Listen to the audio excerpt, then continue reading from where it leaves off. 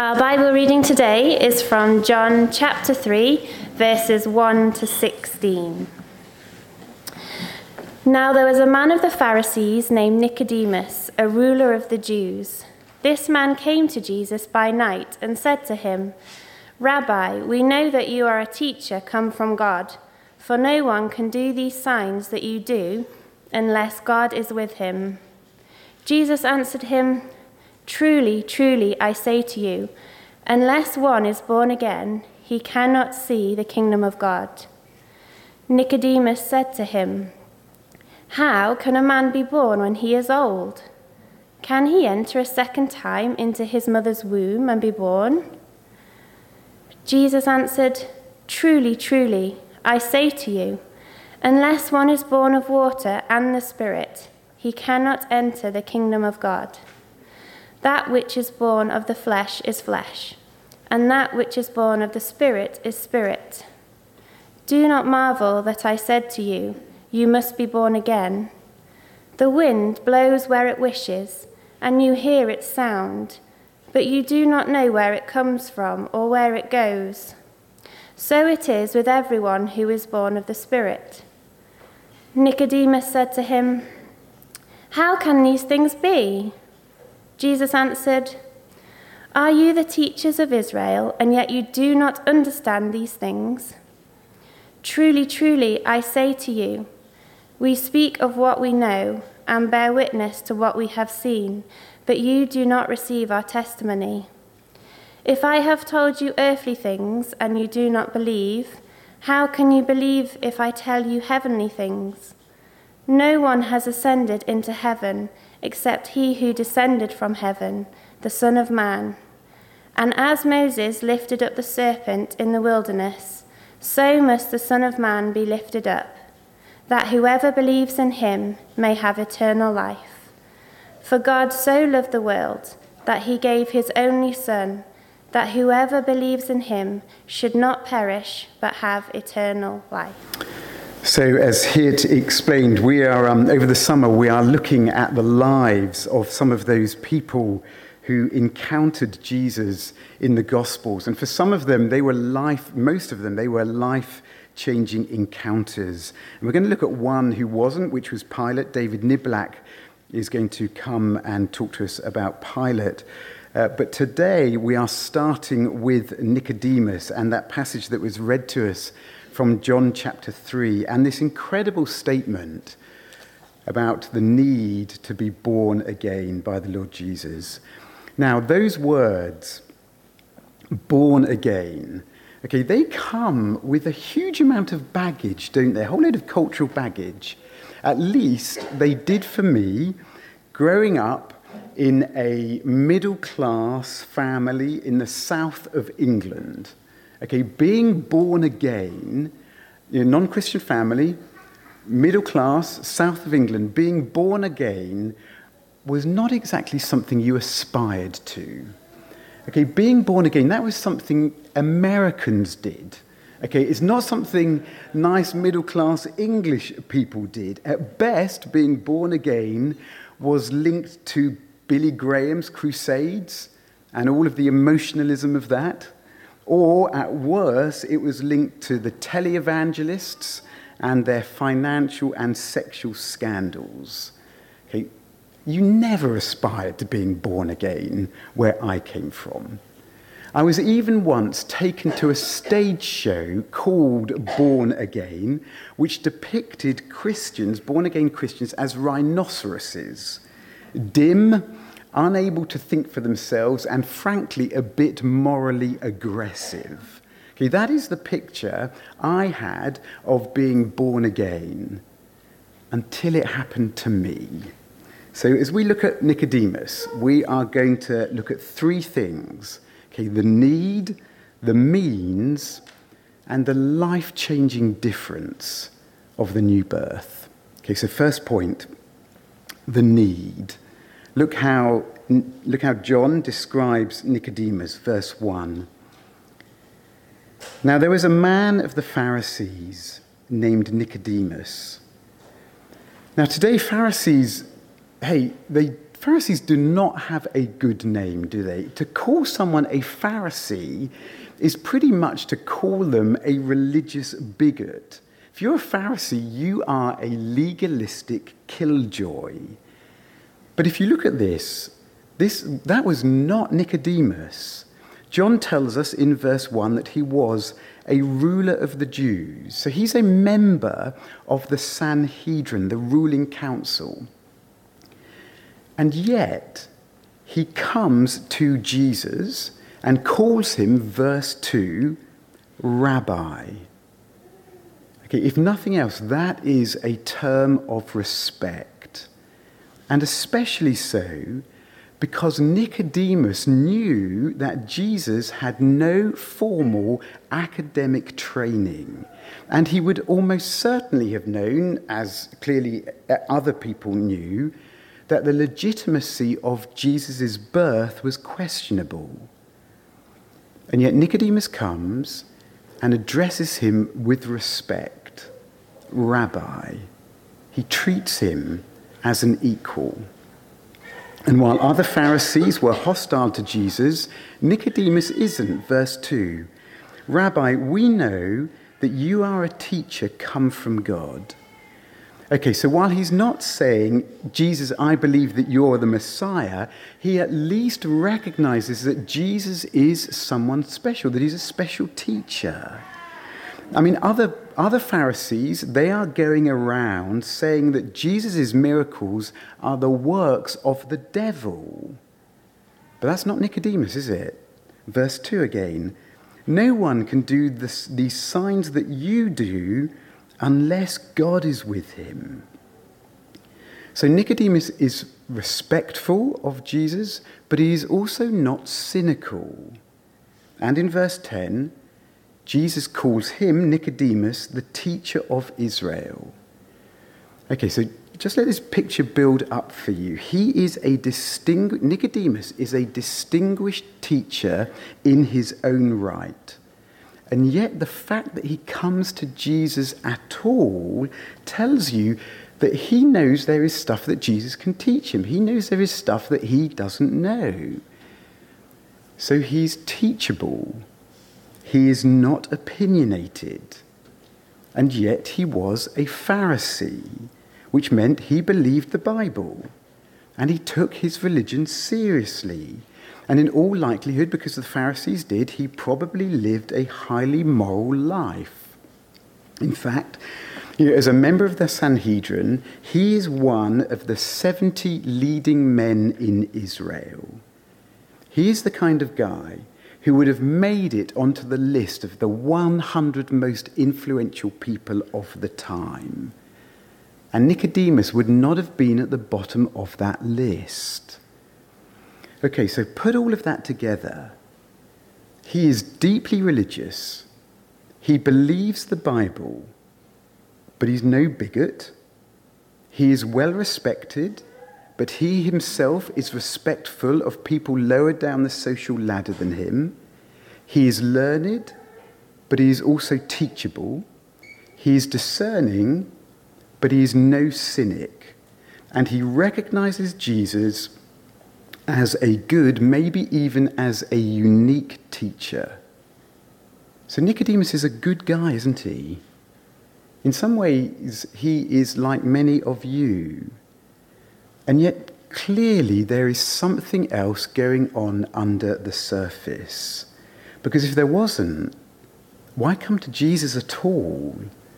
And for a man who seems to have it all together, he clearly felt some kind of need for something more. Again, let's face it, he was not probably the first, certainly not the last person who has felt that. You can have everything. You can be doing incredibly well in your lives. You can be good. You can be kind. You can be respectful. You can be tolerant. And yet still know that there is something missing, something more that you need. And so he comes to Jesus, verse 2, by night. And when we meet Nicodemus again in chapter 19, John reminds us of that fact. Nicodemus, who earlier had come to Jesus by night. Okay, why point that out again? Okay, there's only one Nicodemus in his gospel. Okay, it's not like he's trying to stop us getting confused between two Nicodemuses, or Nicodemi, whatever the plural would be. Okay, why remind us again that he came by night? Because in John's gospel, the night is used as a picture for spiritual darkness. And so while Nicodemus physically comes at night time, for all of this man's decent humanity, for all of his learnedness, for all of his spirituality, he is still spiritually in the dark. And that is why, most likely, he comes under the cover of darkness. Verse 2. He says, "We know that you are a teacher come from God." We know. So he's not alone, is he? He's not alone in seeing something special about Jesus. But among the Sanhedrin, among his peer group, among the cultural and political elite of his day, among his colleagues, that was definitely a minority position. And some of you know it is difficult to be in a minority, isn't it? When everyone else is saying one thing or behaving in one way or saying this is what you should believe, it can be hard to swim against the flow. And for Nicodemus to say what he says here in chapter 3 about Jesus, if he had said that in the daytime, in the Sanhedrin, that might have cost him dearly. Okay, so here is a man who is attracted by Jesus, but he's afraid of the implications. He's afraid of what other people might think. That's why he's coming at night.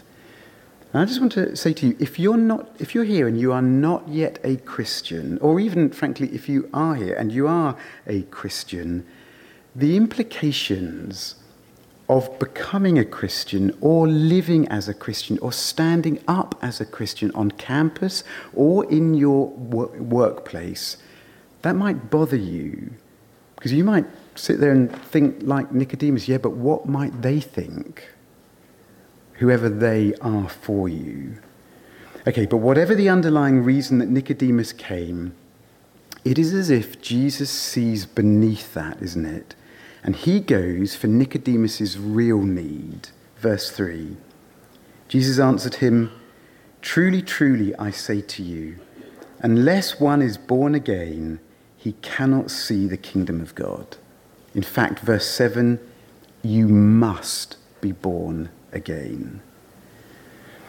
Now, for a Jewish teacher like Nicodemus to see and to enter the kingdom of God at the end of the ages, that was the birthright of every Jew. You just needed to be born once of the seed of Abraham. Every Jew got to see and enter the kingdom. And Nicodemus, he far outreaches even those entry requirements, doesn't he? I mean, if entry into the kingdom of God was down to an interview or a selection procedure, Nicodemus, you could put your money on it.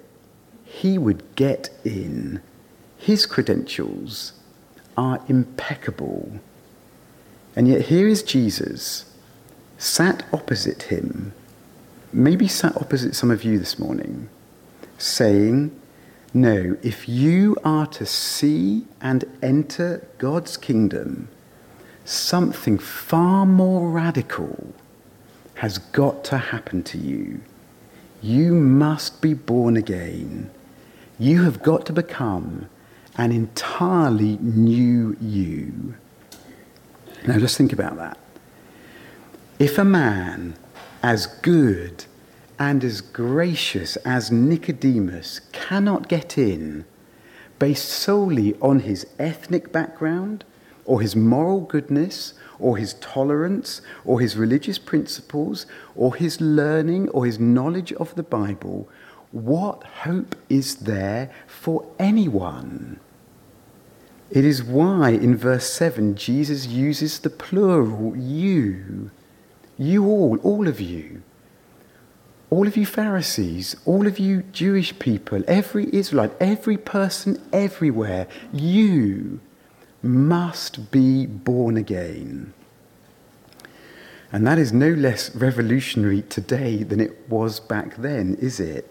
You see, one of our mottos of our culture is be yourself. You be yourself. Embrace who you are and don't let anyone guilt trip you into trying to change. It's why Elsa from Frozen, tired of trying to be someone else, sang, "No right, no wrong, no rules for me. I'm free." Free to be what? Free to be me. But Jesus' message to Nicodemus and to you and to me is not be yourself.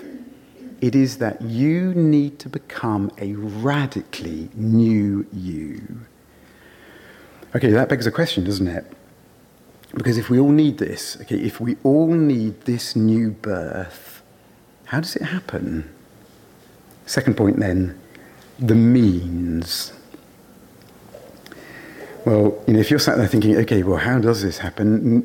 Encouragingly, Nicodemus doesn't get it either, does he? Verse 4, Nicodemus said to Jesus, "How can a man be born when he is old? Can he enter a second time into his mother's womb and be born?"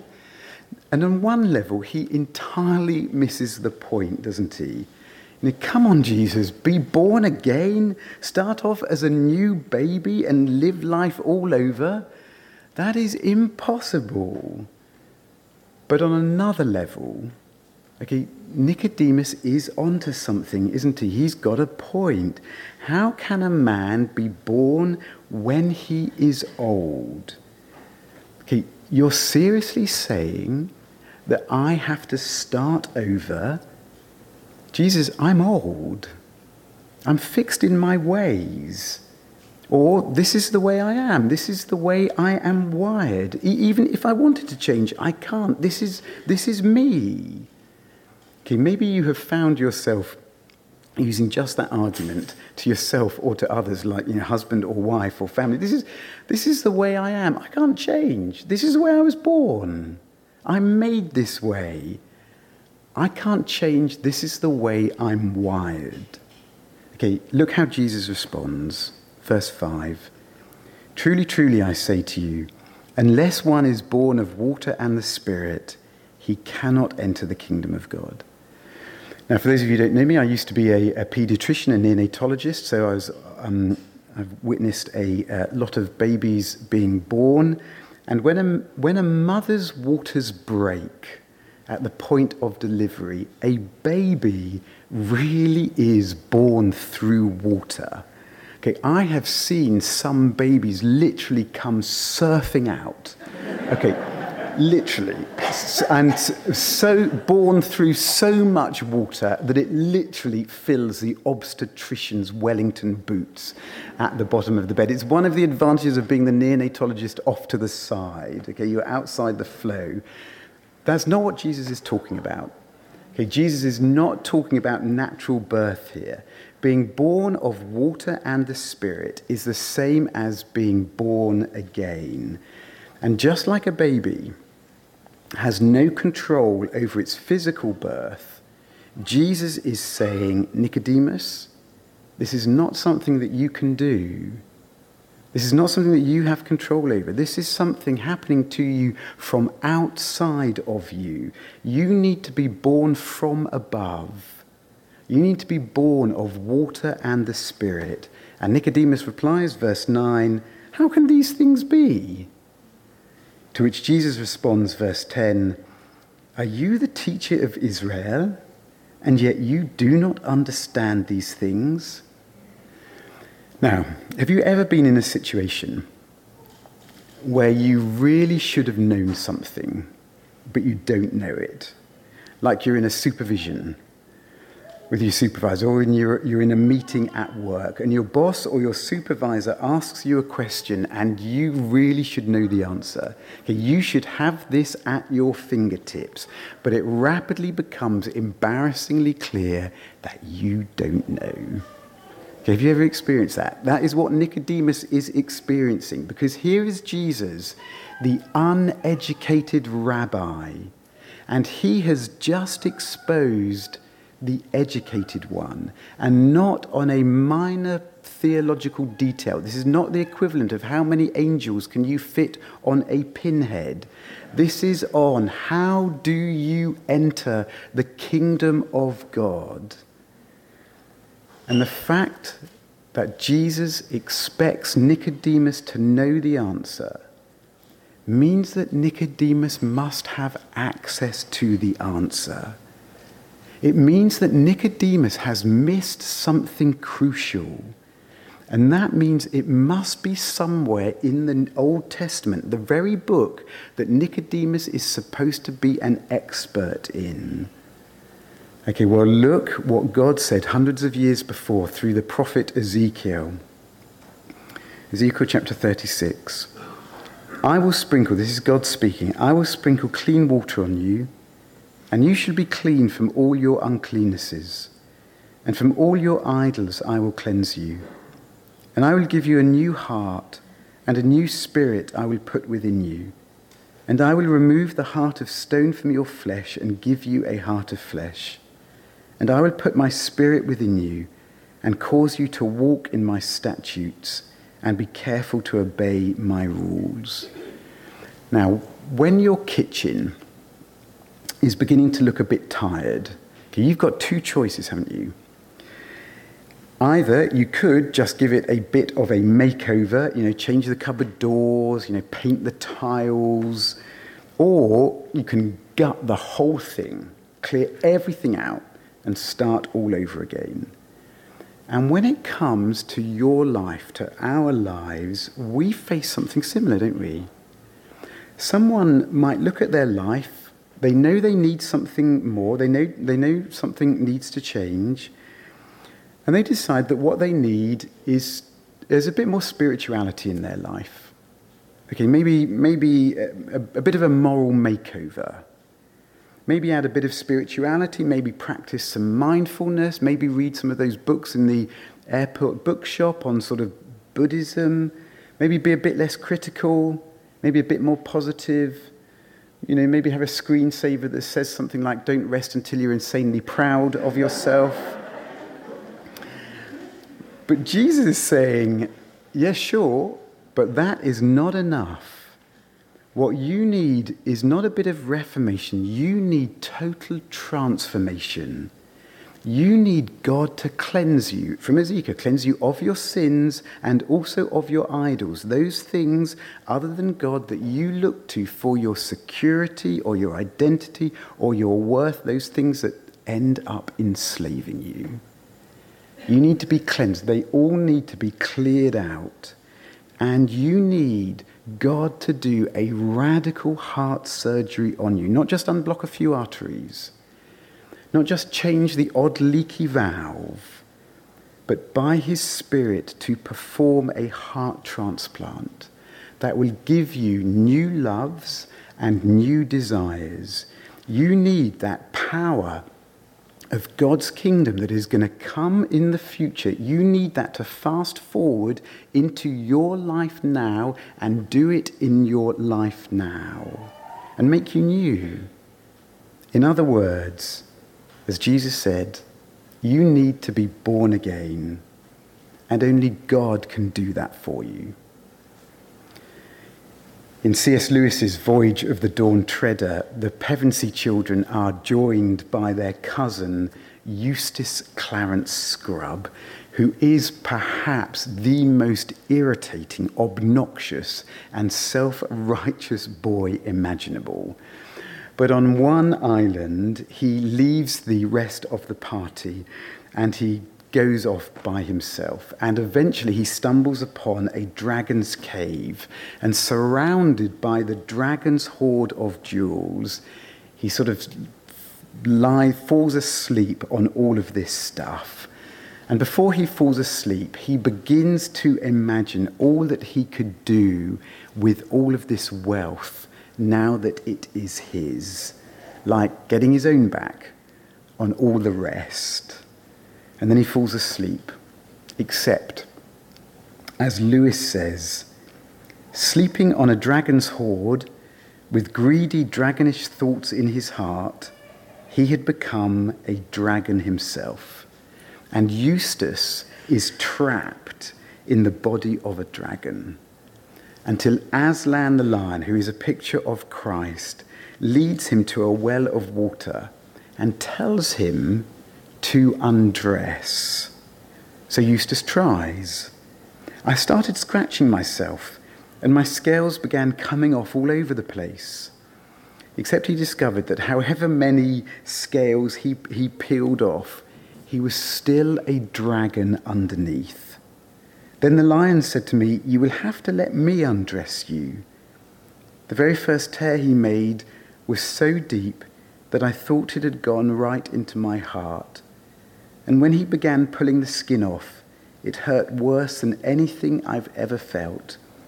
He peeled the beastly stuff right off, just as I thought I'd done it myself. Only they hadn't hurt.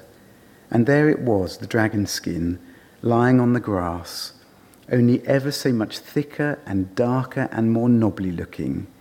And there was I, as smooth and soft and smaller than I had been. Then he caught hold of me and threw me in the water. And Eustace's life was transformed. But what did it take to happen? He couldn't do it himself. It took Aslan's radical surgery to do it. And Jesus is saying, Nicodemus, it is that radical heart surgery that you and everyone else needs. If you try and undragon yourself, you'll never go deep enough. You need God to do it for you. Okay, but how do you get it? How do you put yourself in a position where God can do it? Well, look what Jesus says, verse 14. As Moses lifted up the serpent in the wilderness, so must the Son of Man be lifted up, that whoever believes in him may have eternal life. Now, if you know the story, in one of Israel's numerous rebellions in the wilderness, God sent a plague of snakes among them. And the only way that they could be saved was by looking, bizarrely, at a bronze snake held on a pole above them by Moses. Why put a snake on a pole? The very thing that was killing them. Well, Jesus is saying, like that bronze snake, I too will be lifted up. I will become the very thing that is killing you. I will become the very thing that cuts you off from the life and the grace and the power and the goodness of God's kingdom. Because as Paul says, at the cross, for our sake, he, God, made him, Jesus, to be sin, who knew no sin. At the cross, Christ becomes our sin bearer, and he endured the punishment, the wrath of God that was ours to bear. And he became accursed, so that just as the Israelites were saved by looking at the bronze serpent that was killing them, so by us looking at Christ, who has become sin for us, looking at him with faith, knowing he is doing that for me, so we will be saved. Not from the poison of snakes, but from the paralyzing poison of sin. And when someone does that for the first time, it is because the future life of the kingdom through the Spirit has flooded into their hearts and given them the grace to be reborn, and their eyes are opened and they see and they trust Jesus. Just like these 4-5 young people who stood up here earlier have done. As Paul says, if anyone is in Christ, he is a new creation. The old has passed away. Behold, the new has come. And now, life can never be the same again. As John says in verse 16, for God so loved the world, for God so loved Nicodemus, for God so loved Israel, for God so loved you, that he gave his only Son, that whoever believes in him should not perish, but have eternal life. Okay, is that just religious mumbo-jumbo? I mean, is that just, just nice sort of religious words for a Sunday morning? Does it really change your life? Has it got the power to do that if you're not yet a Christian? Or if you are a Christian, if you're already a Christian, does it still have power to work ongoing change in your life? Last point then, the life-changing difference. Now, of course, there's a sense, isn't there, in which Nicodemus can't be born again yet at this point because the Spirit by which he needs the new birth is not yet given fully until Pentecost. Okay, but let's look at the other two occasions in John's Gospel where we meet him, and it becomes clear that this encounter changed him profoundly. Firstly, it gives him a new moral courage. In chapter 7, John tells us how the Sanhedrin sent out guards to arrest Jesus, but they come back saying, no one ever spoke like this man Jesus. At which the Pharisees, Nicodemus' colleagues, say, have you also been deceived by him? Because none of us have. And Nicodemus is sat there, isn't he? So what's he going to do? The guy who came to Jesus by night, he's sat there in the room as this discussion is going on. None of us have followed this man. What's Nicodemus going to do? Does the man who came at night keep his head down, or does he speak up? John chapter 7, 50 and 51. Nicodemus said to them, does our Lord judge a man without first giving him a hearing? So in a hostile environment, in the cold light of day, with the council's eyes upon him, Nicodemus stands up and he takes a stand for Jesus, but also for justice. Okay, that's not the last time we see him though, is it? We meet him again where? At the foot of the cross of all places. And Nicodemus was there watching as Christ was lifted up. And with Joseph of Arimathea, he takes Jesus' dead body and he cares for it. And he anoints it. And he wraps it. And with the women, he lays it in the tomb. I want you to think about that. Why do that now? The Sanhedrin, his colleagues, they've been proved right, haven't they? Jesus has died as one accursed by God. The Sanhedrin have been proved right.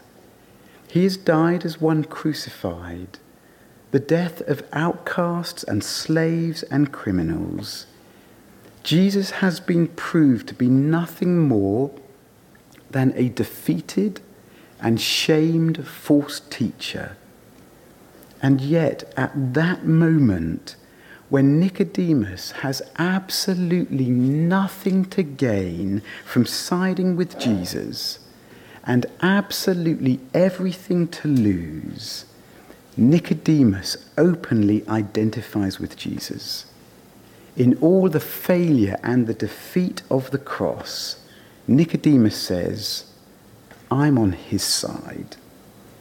And it's at the cross that Nicodemus steps out of the darkness and into the light. I want to ask you, where does that courage come from? Where does that kind of courage come from? It comes from looking with faith at the Son of Man lifted up and dying for you. Because when it sinks in that Christ, the Son of God, would do that for me, that he loves me so much that he would die for me, even though I could never deserve it. It's interesting, isn't it? What other people think of you suddenly becomes much less important. And you can find the courage to stand up for what is right and true. And it undermines the indifference or the self-consciousness or the passivity that stops us publicly identifying as Christians. Okay, but as well as courage, seeing Christ die for him deeply humbled Nicodemus. Think about it. In caring for Christ's body, in cleansing it and anointing it and wrapping it, whose work is he doing? He's doing the work of a slave or of a woman. And he is one of the most respected men in Israel. And he is doing it for a mocked and a spat on and a scorned criminal. That doesn't just take courage, that takes deep humility. And it is that combination of courage and humility that explains why John can say what he says in his first letter about the impact that being born again can have on our lives. In 1 John 3 verse 9 he says, "No one born of God makes a practice of sinning, for God's seed abides in him, and he cannot keep on sinning because he has been born of God." I once heard a story of a teacher, an ex-army man, is a teacher, and he finds one of the boys in his class chewing gum in the classroom. And the teacher goes up to him and says, "No one chews gum in my class." But of course someone was chewing gum in his class. So is a teacher wrong? Is a teacher wrong to say no one chews gum in my class? And is John wrong to say someone who has been born again doesn't keep on sinning when you know, if you have been born again, that you do carry on sinning? Is a teacher wrong? Is John wrong? And the answer is no. It just required the boy chewing gum to learn what it meant to be in that man's class. No one chews gum in this class. And when you know that you have been born again and you see Christ lifted up and dying for you, like Nicodemus, it humbles you. It humbles you enough that when you become aware of some sin in your life, you admit it, you confess it. But it also gives you courage. The courage to repent and turn away from that sin. And it gives you new desires to want and to choose the right instead. So we'll finish with this. If you're not yet a Christian, I want you this morning to look at Christ dying for you and allow God to make you new.